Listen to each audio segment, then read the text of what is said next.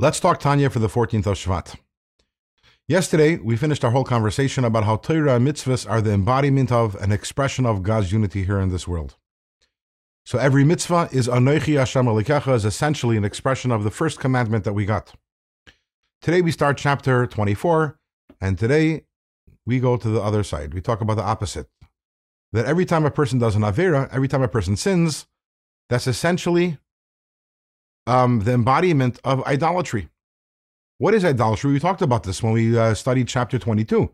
Idolatry is the notion that there is something independent of God.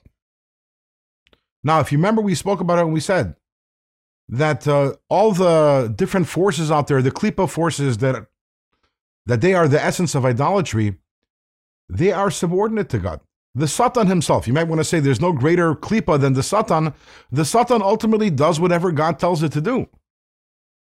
When a person sins, they're actually doing something God does not want them to do, which means not only is that like idolatry, because obviously when you're sinning, you're saying, hey, I am something separate from God because I can do something He's telling me not to do and I am doing it. You're actually worse than Avodah Zarah. You're actually worse than idolatry, because idolatry is the notion of I'm something separate from God, but at the same time, I recognize God as my ultimate master, whereas the person who sins is actually descending to a level which is even lower than that. So what do we have over here? Every time a person studies Torah, every time a person does a mitzvah, that's an expression of the first commandment, Achdus Hashem, the unity of God. Every time a person does a sin, it's the opposite. That's an expression of the second commandment, which is idolatry.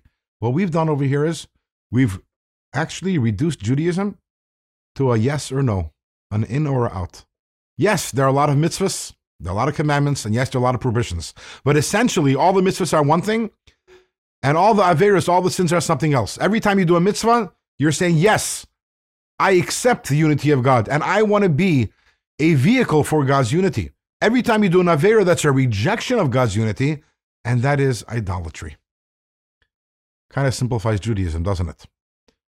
Tomorrow we're going to find out how, based on all of this, I will have a very interesting definition for what exactly constitutes insanity.